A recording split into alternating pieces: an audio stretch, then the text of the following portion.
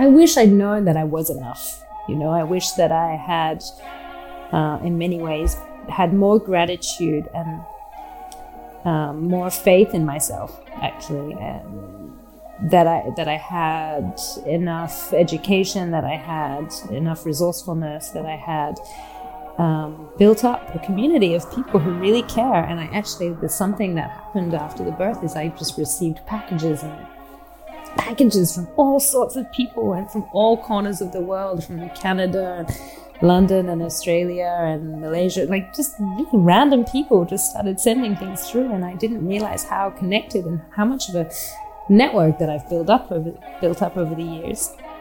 And I guess I wish I'd known that I was enough, and that I hadn't lived such a traumatic pregnancy. Hello, my name is Sabri, and you're listening to the Now I See Me podcast. This week's guest is Fiona Henham. She was born in London to an Indian mother from Tanzania and an English father, but grew up in the UK, Hong Kong, and Perth, Australia. She spent her 20s doing odd jobs in Norway, London, Marseille, Melbourne, Prague, Paris, and even briefly in Lagos, Nigeria. She's constantly chopping and changing cities, career interests, network, boyfriends, and people who know her describe her as at worst volatile or at best as a free spirit. Sense of self, belonging, and self-esteem is a slippery fish for her, even at the reap-off age of 35. Fiona thinks that who we are and who we see ourselves as is inextricably linked to others, such as origin, place, job title, shared experience, friends, family, and etc. She's a gregarious, curious, and open, but also mortified by her own existence.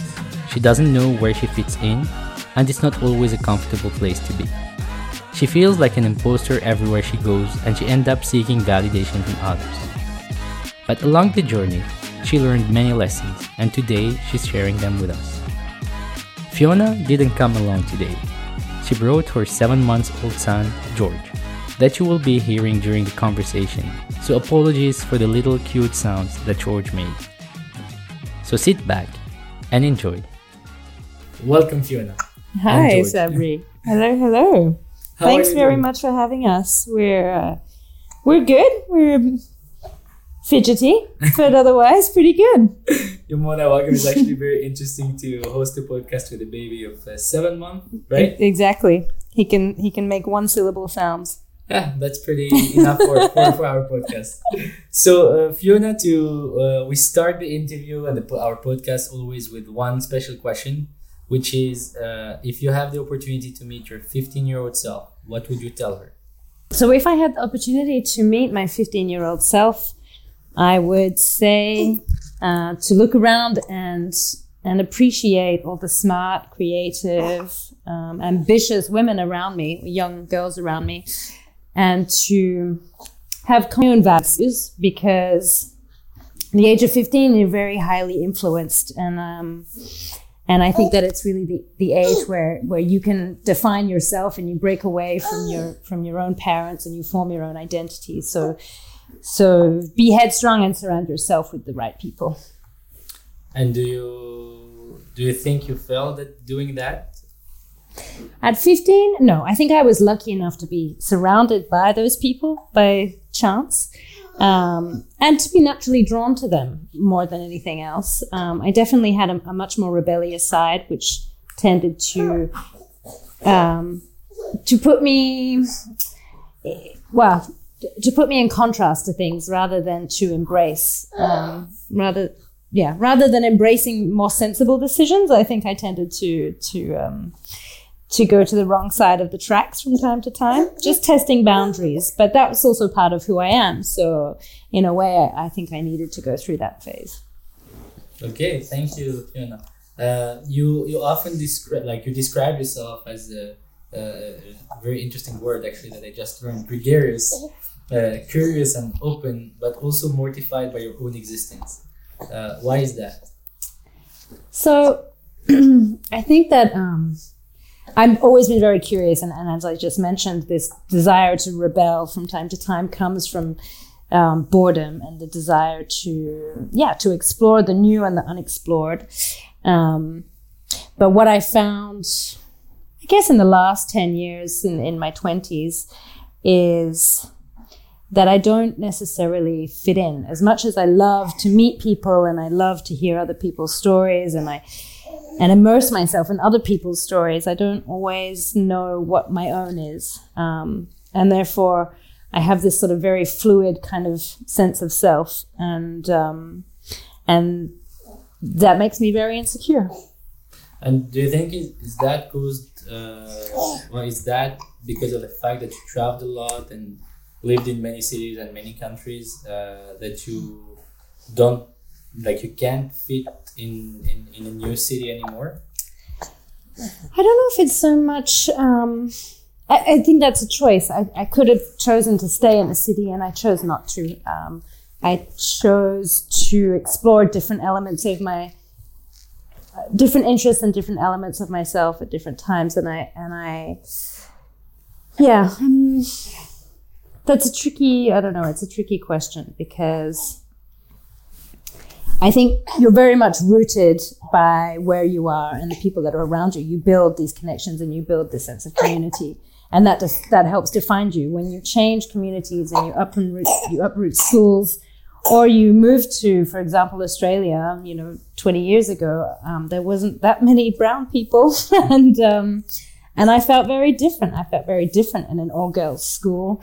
I felt very different I just always felt very different. And I think that comes from being so mixed, or part of this 1% of the population in the world that comes from mixed parents and has lived internationally. There aren't that many people actually in the world that have that experience. Tell me, how do you define the concept of fitting in? I think fitting in is about having shared experience, and that's something that I struggle with when I say that I don't always fit in, whether it's in a new company, whether it's in not a company at all, or a group of friends, or a new city. And actually, that's how I ended up in Paris, is because it's the kind of city that's cosmopolitan enough that I do meet other people who have similar experiences to me, and who I can immediately bond with, because they may also have grown up somewhere else, studied again somewhere else, have parents of differing nationalities, and are just trying to be, I guess, not a foreigner, but a stranger in someone else's land. And together we have that in common. And then I didn't necessarily feel growing up in Australia because, well, despite being half British, I wasn't Australian, and I didn't identify with the land, and I didn't identify with a lot of the people that grew up very differently to me. So yeah, that's how I ended up here. And how are you feeling so far with your Parisian fitting experience? Great. I've put down roots. I have an apartment. I met a Frenchman and had a baby. And funnily enough, not so many French friends. But I feel great about that too. I guess it's the story of all of us immigrants and expats. Exactly. Let me take you back to exactly what you just mentioned, meeting a Frenchman and having a baby. I know that's also a story of not fitting in, or at least trying not to fit in what the society imposed on every single woman to have a baby, a career, a wedding. Could you tell us more about that story? Yeah, well, there were no norms. I mean, well, maybe it's not a new story. It's an unplanned pregnancy after a bit of fun, and I never had the desire to be a mother. In fact, I didn't think that it was possible, and I was kind of like the single lady chasing a wild goose. And I didn't really take my life very seriously, because for me, it was just about exploration, and it's every day as it comes, and every new experience is rich because of its novelty. And so the decision to become a mother, once I was pregnant, the decision to keep the baby and go through with this was completely transformative for me, because I had to commit to something for the first time. So first it was the apartment, actually. I committed to buying an apartment, and as soon as I put my bags down, somehow my body just decided that it was time to have a baby, and everything snowballed from there. So it was almost like destiny really forced me to put roots down. It was time, apparently, according to the universe. And in my usual way, I'm just rolling with it. I don't have any predefinition, and therefore I seem to be a lot more relaxed than maybe other people. But having done all of this during a pandemic and being far from my family and basically holed up in my flat alone and far from old friends and even recent friends, I kind of feel like I'm just living a very surreal, very personal and very individual story. I don't know that, I mean, everybody deals with motherhood differently, but in this particular case, I have nobody to tell me what to do or how to do it, and there's no mothers groups and there's no societal influence. So I'm just really doing things my way, and that is a huge change from trying to fit in somewhere else. Cool, thanks. So what was transformative about the experience because I think, funny enough, like we met when you weren't pregnant in a professional set, and then you reached out when you were pregnant just to stay in touch, and you said that you wanted to reach out to friends and like people you felt that they're like-minded. And then we met again when the terraces opened again and you had the baby, and I could see already how you evolved or how you changed your perceptions. So what was transformative about it, and especially that you told me, and I've written it, like it was hard to keep the baby. You even consulted doctors and so on. So I guess you, like many other women out there, that decision is hard. And of course, there is no right answer. You can keep it or not. That's up to the person.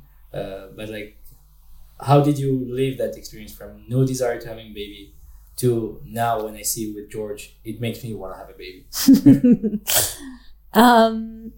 I think that I didn't have any confidence in myself, and I didn't feel like I was worthy of being a mother because I hadn't set my life up in the way that most people do in order to have a baby.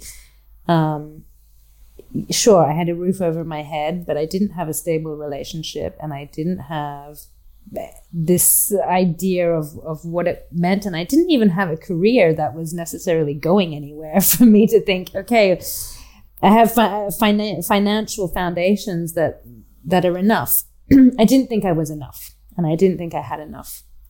And that was a huge concern for me when I had to seriously think about whether to have a baby or not. And then I went and saw a psychic. Well, it's kind of like a tarot reader in Los Angeles, as you do when you just don't know what decision to make. Because I also do believe in fate and really making the most of what life dishes out to you and delivers to you. I'm very opportunistic, which is probably why I change careers, and I meet people and then I jump. And when this came along, I thought, well, something that never happened and I didn't think could happen has happened. So I'm going to go with this despite all my fears and doubts about myself. And I kind of just stopped asking questions. Just went, okay, my body's going to take over now. This is what's happening. People in far worse situations are capable of having children, and all that he or she will need is love and security, and that's all I need to focus on. So once I let go of my own self-flagellation and my own, I guess, insecurities, and just it became less about me, actually, and that was a huge relief. It was like, actually, nobody cares. Nobody cares but you, and you're the only one holding on to all these issues. So drop it and focus on the task at hand. And did it help? Because you mentioned as well that you often felt like an imposter everywhere you went, and you needed validation. Like, do you think that the love that George brought you helped with your self-confidence, and also stopped feeling that you're an imposter, because you're definitely not? No, I feel like COVID did that, actually. Okay. COVID helped me because it cut me off from the rest of the world. And part of being gregarious and extroverted is that I'm drawn into other people's energy, and I'm drawn towards other people, and heavily influenced. And being isolated and literally cut off from the world meant that I could only draw energy and force from myself and knowledge from myself. And that's what I did. And it was only by doing that and being put in this, in like a hermetic chamber that it was, I just had to get really real and really practical and just keep this baby alive. And the love echoed, it was just me and him, and it was just so raw. And that transformed me, is that I finally had confidence in myself to just do the necessary. And now I don't care what other people think, and I don't care about fitting in, and I don't, it's like, okay, this is who I am. I get it now. I'm happy to hear that, and I could see it actually. What do you wish you've known when you started having that pregnancy experience, and also like when you gave birth to George? Like, what do you wish today you've known, or like, and as well, like, you can pass it on as a message to people who are in your positions?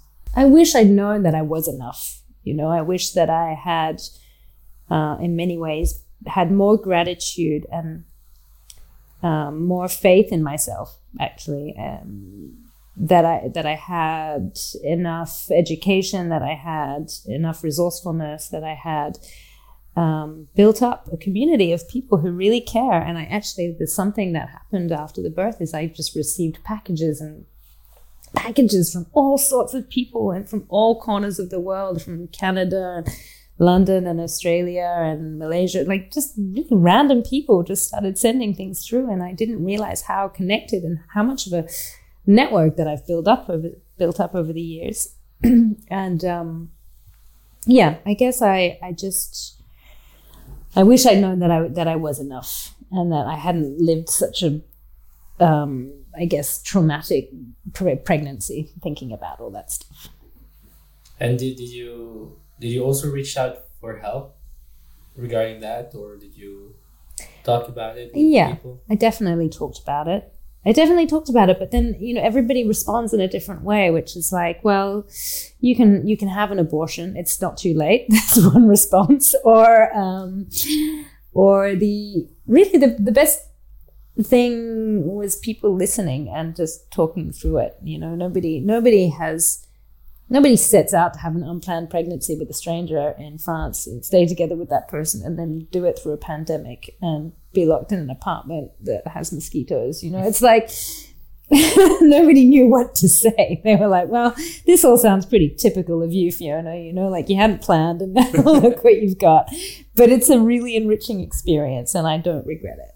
Do you think that today you find like a balance between what you want, what you might become, and like where you come from? Because it's in the end, it's a mix, and like I think we spend most of our years in life like trying to find that balance of who we are and where we're heading. Do you think you are in that process of like finding that balance? I think I'm in the process of better defining how I can. Who I am, I think I know who I am. I think now it's like, how can I take who I am, take what I'm good at, and turn it into something that I believe in, rather than falling into somebody else's design, somebody else's dream, whether it's working for somebody else's project or following, friends, or even listening too much to your partner and what they think. I think it's about really listening to myself and designing something of my own. I know that I get the most pleasure and the most value out of helping people. I'm not somebody that does things for my own recognition. And now I'm working towards that. I'm doing a lot more introspection, and I'm a lot more wary of what is me and what is somebody else's need or want. What is my want and what is somebody else's want. So you're able now to separate into. That's great. And I like, for me, you're definitely all the women who decides to go through that kind of pregnancy and are very courageous, and like you are a model of in that sense. And it reminds me of my own mom taking care of 4 kids by herself, and like when my father was working abroad, and I always wondered, like, where do you get that courage? I know it's the love, I know it's the baby, but also like I want to know, like, what inspired you, like what inspires you on a daily basis. What inspires me on a daily basis? To me,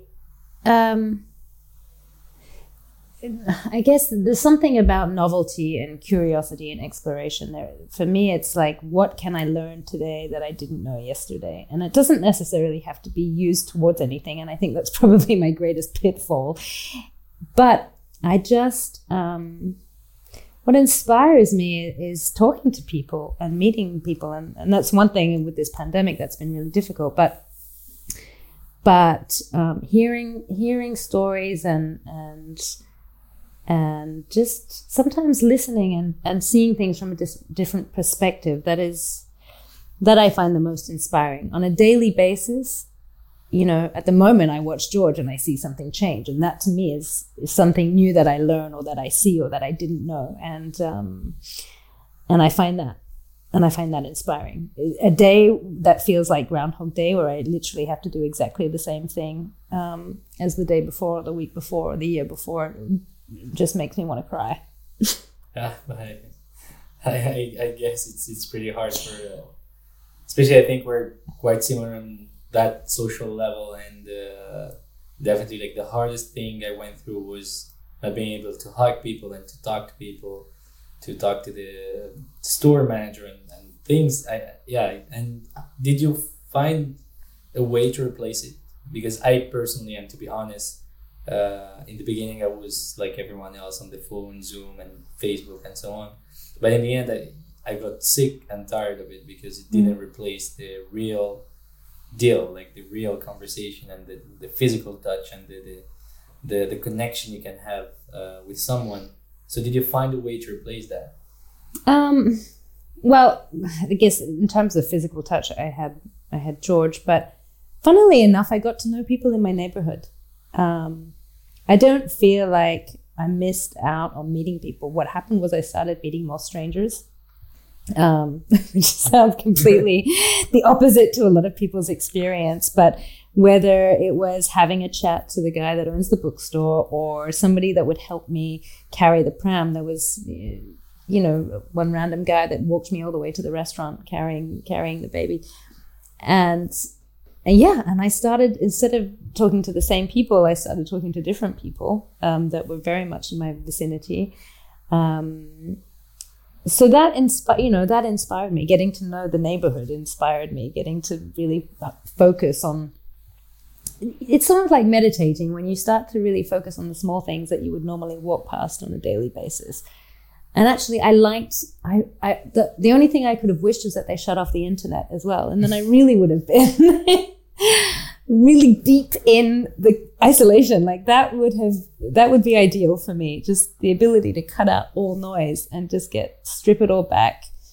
Talk to the people who were in front of you every day or around you, and not have any noise. Yeah, I mean, I just think that's. Yeah, funny enough, I think like most of.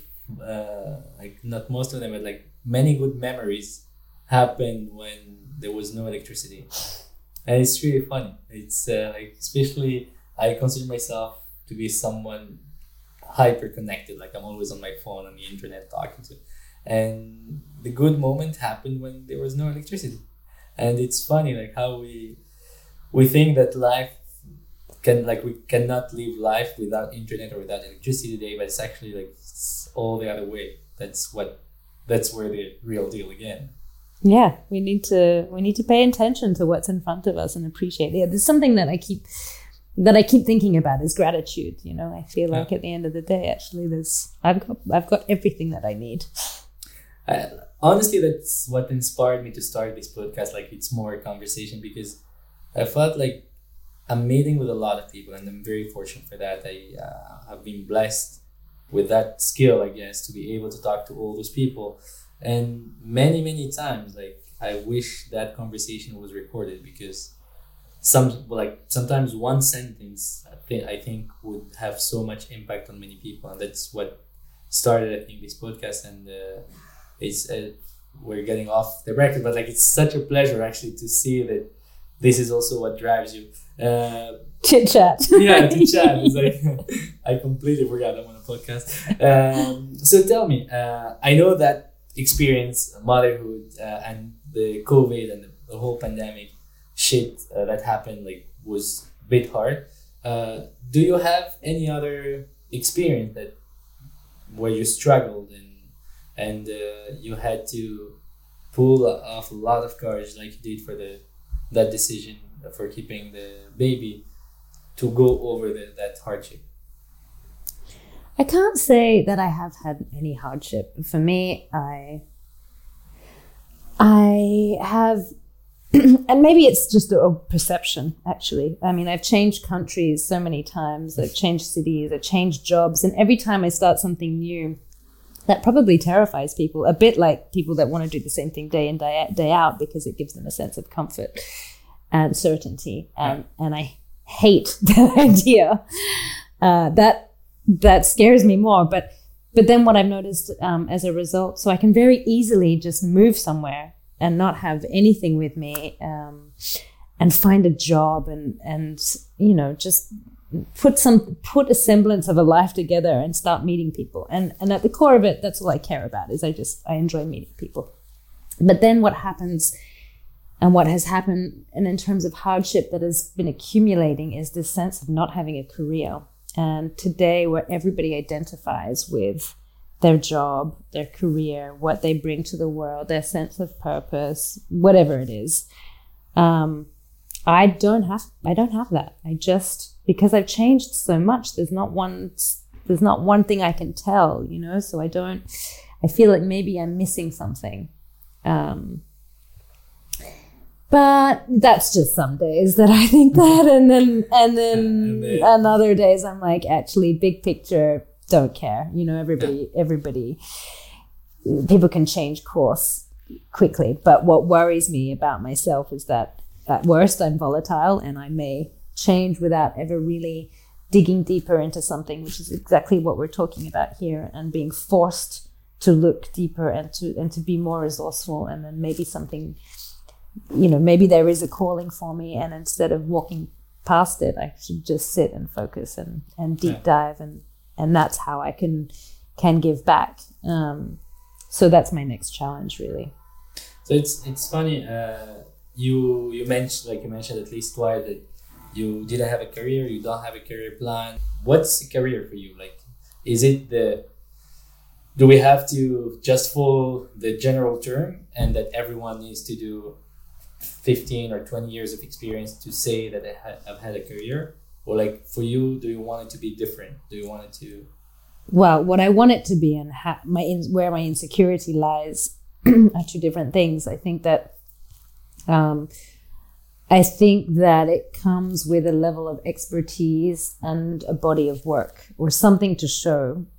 When I think about my friends, for example, they have reached a level of expertise that enables them to have a certain status in life. You know, they may have an apartment in Manhattan or some high-flying, you know, branding job, and because there's always a hierarchy, and let's face it, as human beings, there's a sort of natural order and organization. People organize themselves, and then there's a hierarchy within that. The problem when you flit in and out is that it's very hard to establish yourself in that kind of hierarchy, and that's where I have a sort of status insecurity, because again, I don't necessarily, I haven't earned it. I haven't built anything up. I have lots of different experiences, but the way that society is organized and the way that companies in particular are organized is that they need people who are specialized, and that's where their role is.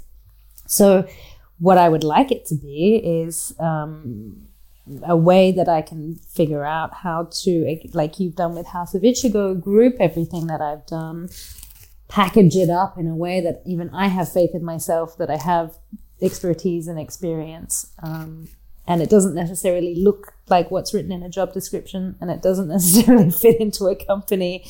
And also to learn how to persuade other people that I have this, because if I don't believe it myself, which is currently the issue, then nobody else is going to believe it and believe in me and ask for my services. And I get that that's how it works. I guess I've just been a bit of a dreamer up until now.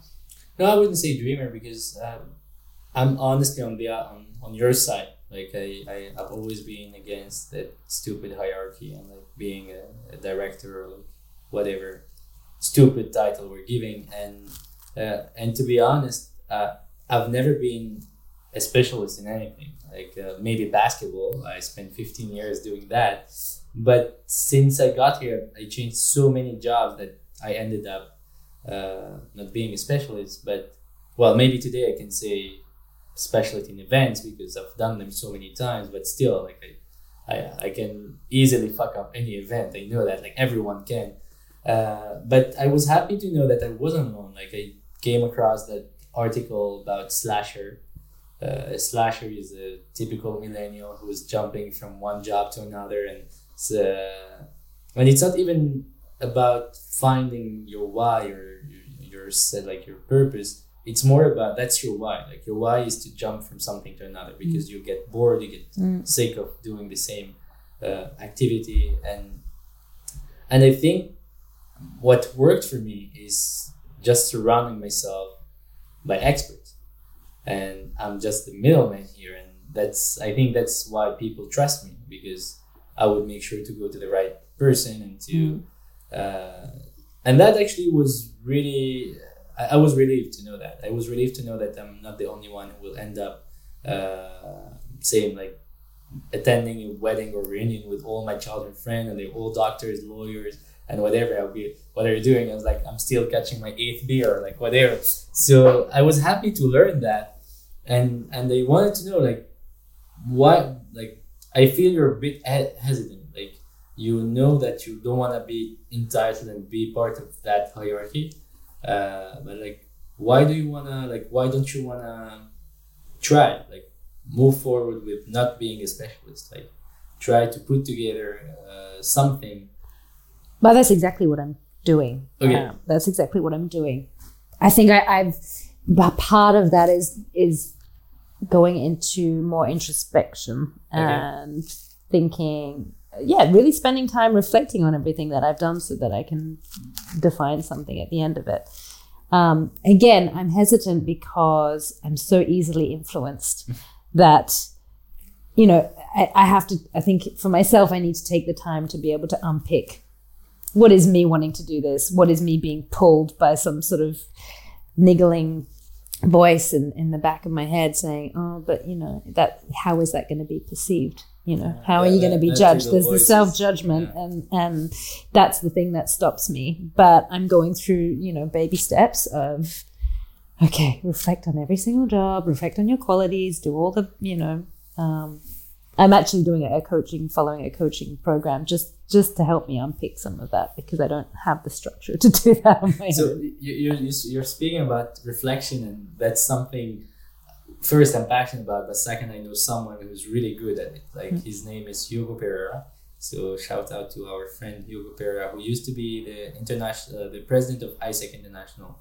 And every year around that time of the year, actually, he releases a book called The Reflection Booklet, which is, by the way, an amazing book. I recommend to everyone listening and to you as well. So it's like a set of questions and a structure, like you're saying, that helps you reflect on the year that passed by, and then start sort of planning for the upcoming year.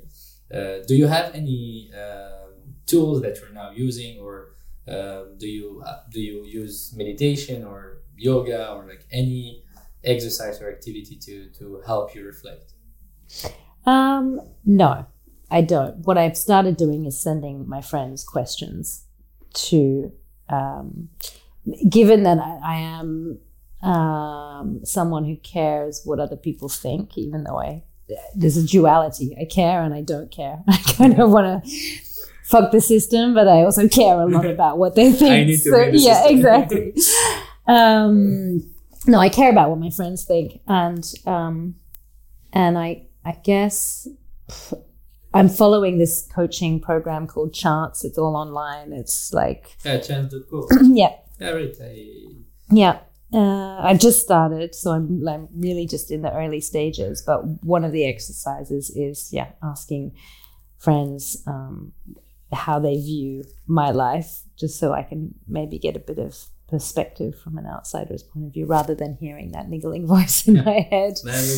I haven't like gone down to the elimination diet or anything like that. Sardines and rice. No, I'm not quite at ashram stage, but no, I guess for me it's going out for a walk. It's sitting at home with George. It's about being present, and I've never been more present this year than.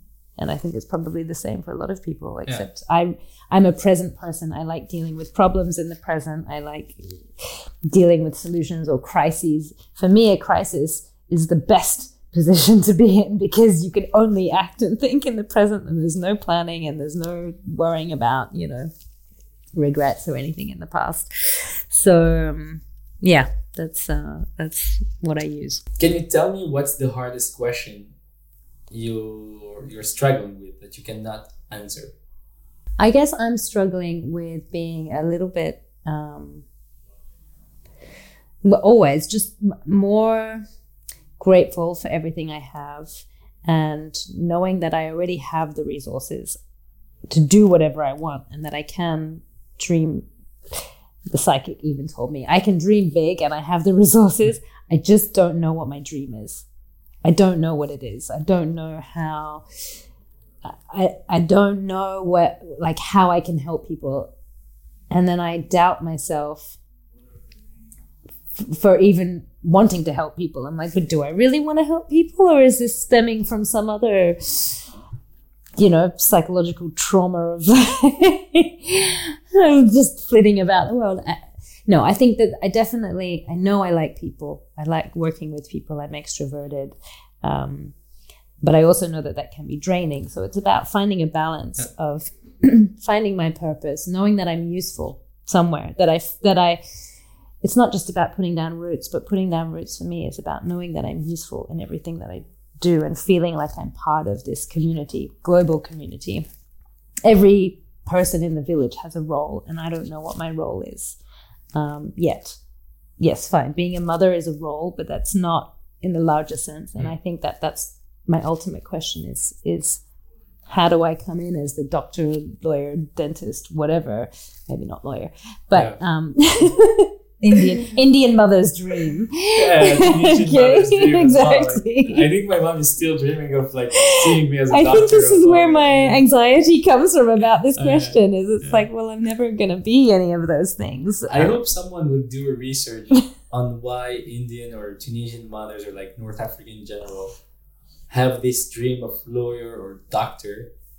And it's not gonna be me who will run this research, because I think I will lose it in the middle.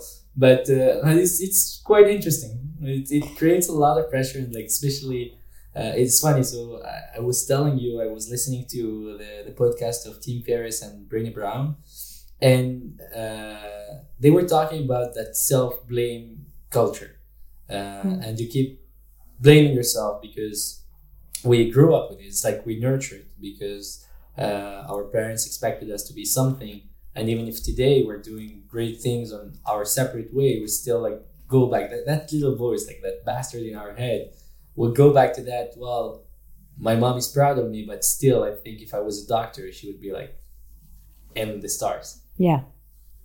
So that's I think what's hard when it comes to reflection. And that's the struggle, I guess. I think also for you, that's the struggle where do we listen to our heart, maybe, or to that voice? Yeah, I think to some extent, I have always been escaping that fear of never being good enough, knowing that I'm never, that who I am, which was maybe as a teenager. And I think it does start from when you're 15. I think that's when you break away from this identity of being a child and you become your own person, your own adult. And I was even at that age, heavily influenced. My mum was going to the medical lectures on how to sign up to medical school for me because I had no interest in studying medicine at the time. And so, yeah, that's never left her influence. And to some extent, my father's as well has never left. They want the best for you, and to them that's security. But definitely. For me, it was like, okay, well, I'm never going to be that. So fuck it. I'm just going to do everything else under the sun because what's the point in trying? I didn't know who I was. Now I'm like, okay, forget all that. You're old enough now. You've got your own kid. You're in the next generation. It's time to just focus on what it is that you can do, make do with what you've got. It's funny, like I remember, so my mom wanted me to be a doctor and I got my baccalaureate and then I didn't have a grade that's good enough to get me into med school. So in order to satisfy my mom somehow, I went to biology school. And that's fucked up. And I remember, I even rented a house in the downtown and I got to the school and I think I did 2 weeks. And after 2 weeks, I was like, what the hell is a biologist first? I had no clue.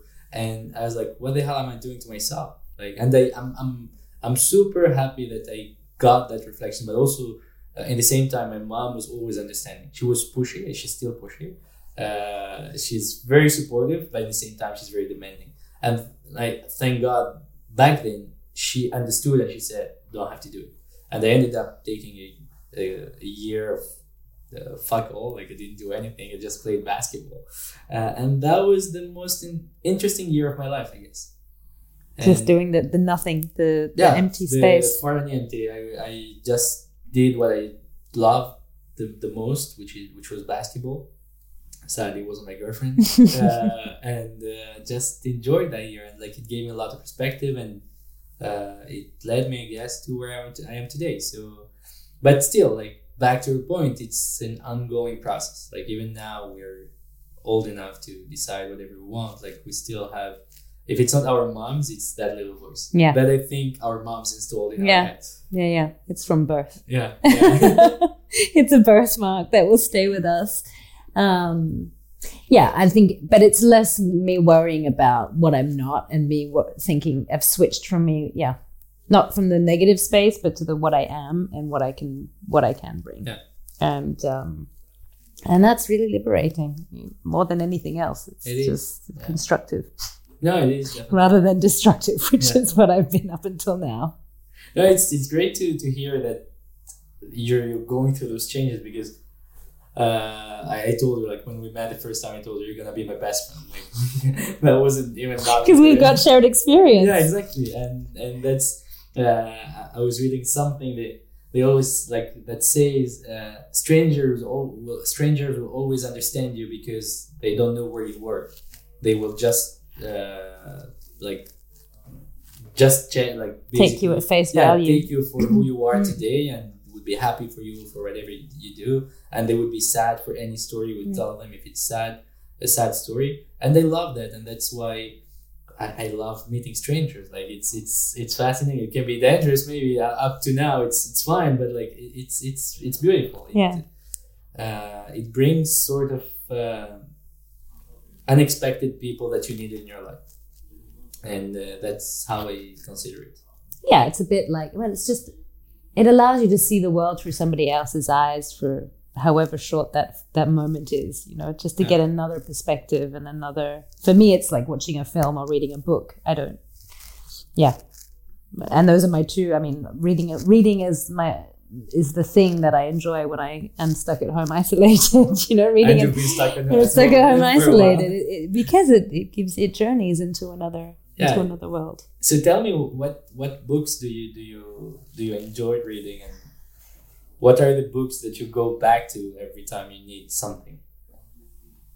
Actually, I'm really bad at going back to books. But the books that I enjoy reading are the books that I pick off somebody's bookshelf randomly, or they may have been my grandmother's books. So I think I mentioned that, you know, things like Graham Greene with the covers are falling off. Those sorts of books, those old classics that I would never think to buy myself or that nobody recommends. I love those books because they come with no expectation. And it's always a surprise. Sometimes I hate them and sometimes I love them. But particularly like Graham Greene is great because it takes you back to the 50s and spy. I mean, it's that whole spy era and an expat era. And it's, you find yourself in the depths of the Congo with some washed up architect from Belgium. I get it. Somehow that's what I get. Yeah, I'm terrible at reading nonfiction. The only person that I probably enjoy is Nassim Taleb. But yeah, I think that like it's the real random choices that I enjoy. And then sometimes I forget that I've read books. You know, it takes me. That's funny. It takes me a while with your life. Yeah. Choosing random stuff. Yeah, exactly. Little windows. Yeah. Just But little that's windows. true. Like I think I don't have the courage to choose a random book and a random meal, which actually I'm making more efforts on the meal because someone told me I'm not getting out of my comfort zone enough. So I had to go try broccoli and all that stupid vegetables that I have zero respect for. But that's beautiful actually, to choose a random book and to even forget about it, but then it will teach you something at a certain point. Well, again, it's part of that. It's a bit like being in isolation, you know. It's like you pick up something, you go into a window. There's no expectations. You don't know where it's going to take you. There's no demand, you know. It's just you form your own opinion. You're not reading anybody else's opinion, and it hasn't been recommended to you, so you're all on your own. And it's so important to be on our own. We were talking about it before. In 2020, can't get enough of being on your own. Yeah, exactly. That's the brand new slogan for 2021. Thanks, Fiona, for that. My next question is, I know you come from a very multicultural family, which actually I'm impressed and a bit jealous of how many origins you have in your family. I know like it's from different countries, different religions. And I can, at least for me, I can see it, how it shaped you. But I want to know, like, what did you learn from, like, growing up in such a multicultural environment? It's funny because I never really noticed it as being that multicultural. I always noticed it as being different. But I guess what's interesting is that if you're a little bit brown, you consider the multicultural aspect to be the brown part. And I'm bringing race into this a little bit because growing up in Hong Kong, I went to an English school, but there were so many different kids from all over the world, Japanese, Indian, American, whatever. We were a real mixed bag. And when I moved to Australia, I all of a sudden was the Chinese kid, bizarrely, just because we'd moved from Hong Kong. I had a cute, posh little English accent. Didn't make any sense. And I guess I've always seen my mother as this sort of the exotic one that has brought the multicultural element in. But actually, when I look at my family objectively now, I look at my dad's family as by far, in many ways, more open and more worldly than my mother's family. For example, my grandfather was a wine and vodka importer who had many contacts in the USSR and was often traveling between France and the USSR and London. And my grandmother was his translator, so she learned Russian and French, and even when she was 80 years old was learning Latin just for fun. And my father has worked in China and Africa, and they've moved around. And my mother, she was born in Tanzania, to this East African, a Gujarati family, and there's there lots of Gujarati East Africans, Indian East Africans. And her parents were so poor that they couldn't actually afford to look after her. So she had to go and live with her grandmother and her 8 aunts and uncles. And she basically, waited on them hand and foot until she was 14, when she went to London to live with one of her uncles who'd moved to London. So she came from a background of poverty and went to study pharmacy because, at least it wasn't optometry like the rest of her family wanted her to do, but a bit like what you were saying with biology. So she studied pharmacy, and she just always did what she needed to do to fit in and be secure. And then she met my father, who came from a family of raving, revolutionary, alcoholic anarchists who, were from a middle-class background and just having a grand old time in London in the 50s. Completely different set of values. Very, very foreign. And somehow my parents met at Bradford University at the age of 17, and they never separated, and that was that. So in terms of being multicultural, it's I think I'm much more of my father than my mother, with a lot of the hang-ups of my mother, if that makes sense. It does. I have this free spirit like everyone in my father's family has, but also this desire to kind of to fit in as my mother had, and I guess as many migrants do when they move somewhere. I mean, she started out as a typist and kind of worked her way and sent herself to school, and I admire that in her, but I don't necessarily have the same personality. Yeah, absolutely. My brother does. He's the lawyer. He's the proud he's the son proud of golden the family. child. Exactly. But yeah, I think that there's a bit of me, there's a bit of everyone in the family in me, because I stayed close to every one of the family members, even Mum's Indian cousins who I stay in touch with more than she does. Oh. And I value that, and I recognize that that's what makes me and different from my brother, for example. Do you wish you've never had to experience that Chinese experience, like treating you as a Chinese person in Australia? Like, did it help build you, or? No, I think it scarred me more than anything else. It set me apart rather than making me feel like I belonged. It made me forever feel like I was different. I was the odd one out, and I probably internalized that to the extent that I carried it with me everywhere, even if it wasn't necessarily the case. Coming back to that niggling voice in the back of my head, and that's definitely where it came from. But having said that, I was still, in later adolescence and high school, surrounded by a group of girls who were incredible and also from mixed backgrounds. I became friends with them, at least anyway. So I found my people in the end. But, at the age of 12, again, those are really formative years, 12 to 15, Yeah, absolutely. But I feel like it leaves an impact on us.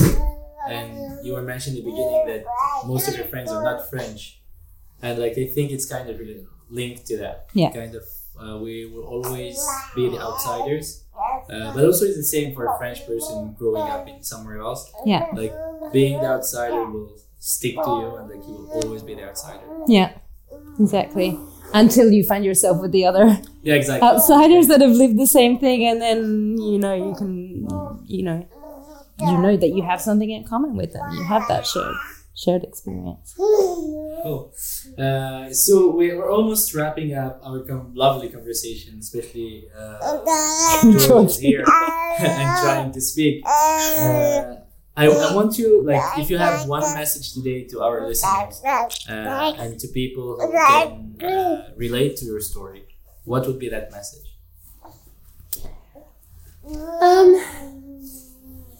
I guess, I don't know what my story would be, because what my message would be, because everybody's story is unique, and I guess it's just trust that your story is beautiful and you are unique, and don't listen to what anybody else has to say sometimes. But the system, block them out. Block them out. Exactly. Well, like Fiona, honestly, it's been a wonderful conversation. I love how you were like trying to balance between breastfeeding, trying to put George to sleep, but still answer the question and be part of this conversation. I admire that. Last activity for this conversation. Do you want to choose one, George? This is a card game called the Ichigo Connect. So I will ask you to pick up a card, and then you will have an answer on it, a question on it. Okay. And then you have to answer it with honesty, just like you did the whole conversation. Okay. If you knew you would go completely blind tomorrow, what would be the last thing you wanted to see, and why? But it would be George. Oh.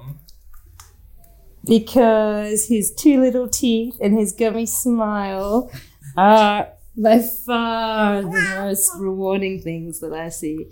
And I'm lucky to see them on a daily basis. That was so beautiful. And so beautiful to see you looking at George. And very inspiring. Thank you so much, Fiona. We'll do this again in 5 years. Yeah, absolutely. It's been a pleasure. I hope that you will figure out what you want to do soon. And I feel like it's going to be a project with me. That would be amazing. So, I'm really happy and grateful to have you in this show, but also in my life. Thanks again. Thank you, Sabri. And thank you for all our listeners. It's been a pleasure, and I will see you next week. Goodbye. Bye. This podcast is powered by House of Ichigo, a company that's redefining the art of gathering. Now I See Me is hosted by me, Sabri Ben Radia, and produced by Ludovic Shnedorovic and Eleanor Valsan.